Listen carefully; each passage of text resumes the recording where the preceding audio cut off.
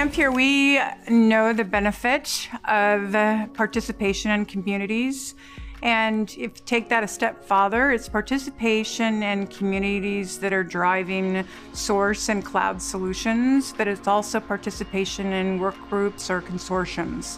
The CPU is great if it's extremely efficient, but if it does not have the building blocks surrounding it, whether it be software, whether it be platform, the I/O devices that are required around it, we won't be successful. So the one thing that is awesome about Ampere is that we acknowledge that.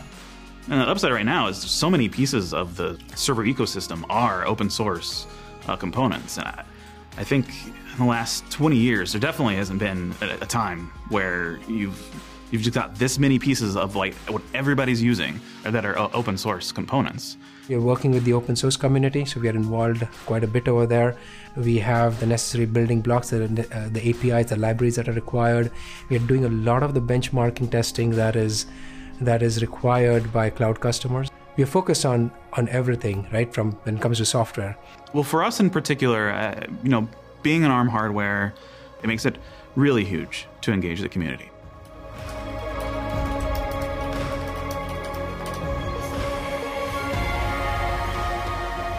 My experience with our partners and the feeling that I get and the feedback that I get is like, wow, no one's ever come to us as a partner before. No one's ever come to us and asked, how can we work together so that we both come out ahead? To some extent, I think those relationships are built upon a recognition of abilities on both sides, respecting those, and actually jointly working in a transparent fashion to where you bring those together.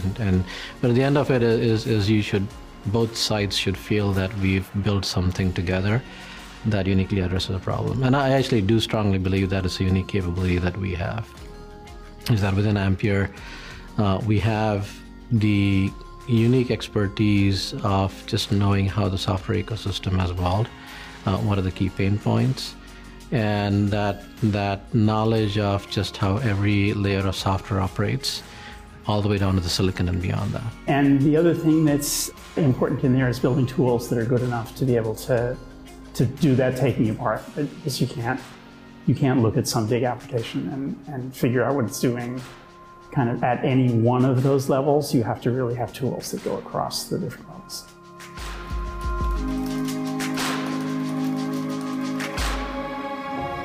And some of the things that we do is, one, if you look at something like operating system support, it's really important to me that anytime a Linux operating system is released, that we make sure that we retain performance on it.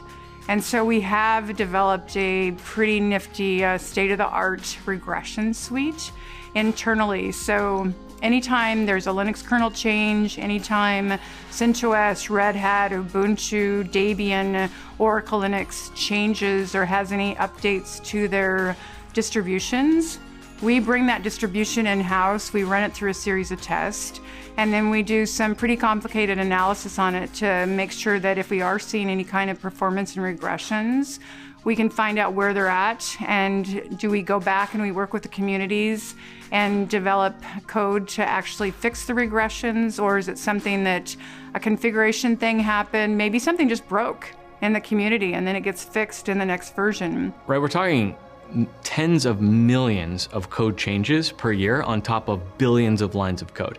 We're talking things from PHP, which runs WordPress and a number of other applications, to Node.js, JavaScript and Python, and all the way down to C code, right? For many places and many libraries. And so how do you get an ecosystem of tens of thousands of people making tens of millions of changes to sort of use your hardware well? So we've been tackling this problem of sort of performance analysis over time, and monitoring the ecosystem to try and help different software developers connect with the hardware better.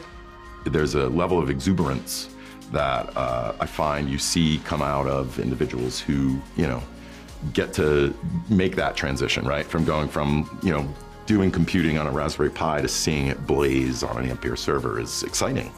The hardware architecture fits into a niche that no one is filling. And the people that I'm looking at who are running Java applications or Java services or Java microservices. They can use the kinds of machines that we're building, and that's the opportunity. They are also kind of looking out for people to help them, so they're excited to have somebody come along that actually wants to help.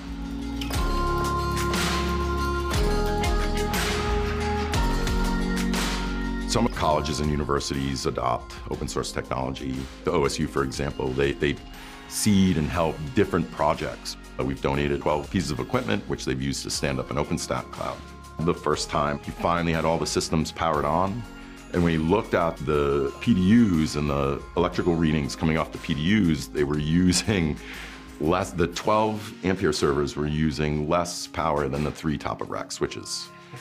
He was so amazed, he had to go find someone else to show them because he didn't believe what he was looking at. And he explained this to me while I was talking to him on the phone after the fact. And that's, to me, that's the excitement that, and the reality of what we're delivering.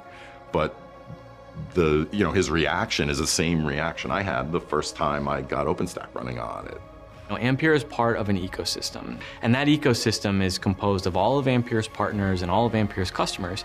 And for Ampere to succeed, we have to take care of those people. We have to care about the code and the hardware that we put out and ship out of our doors, and that comes from partnerships. Act like Johnny Appleseed at some aspect and help enable not just our product, but the entire ecosystem. The opportunity is there, the exuberance from the community is there. It's a good mantra to have.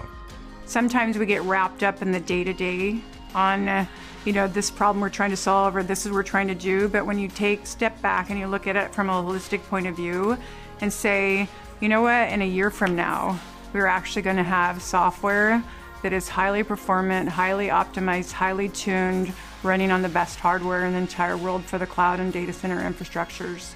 That to me is one of the most exciting things that's going to happen this year.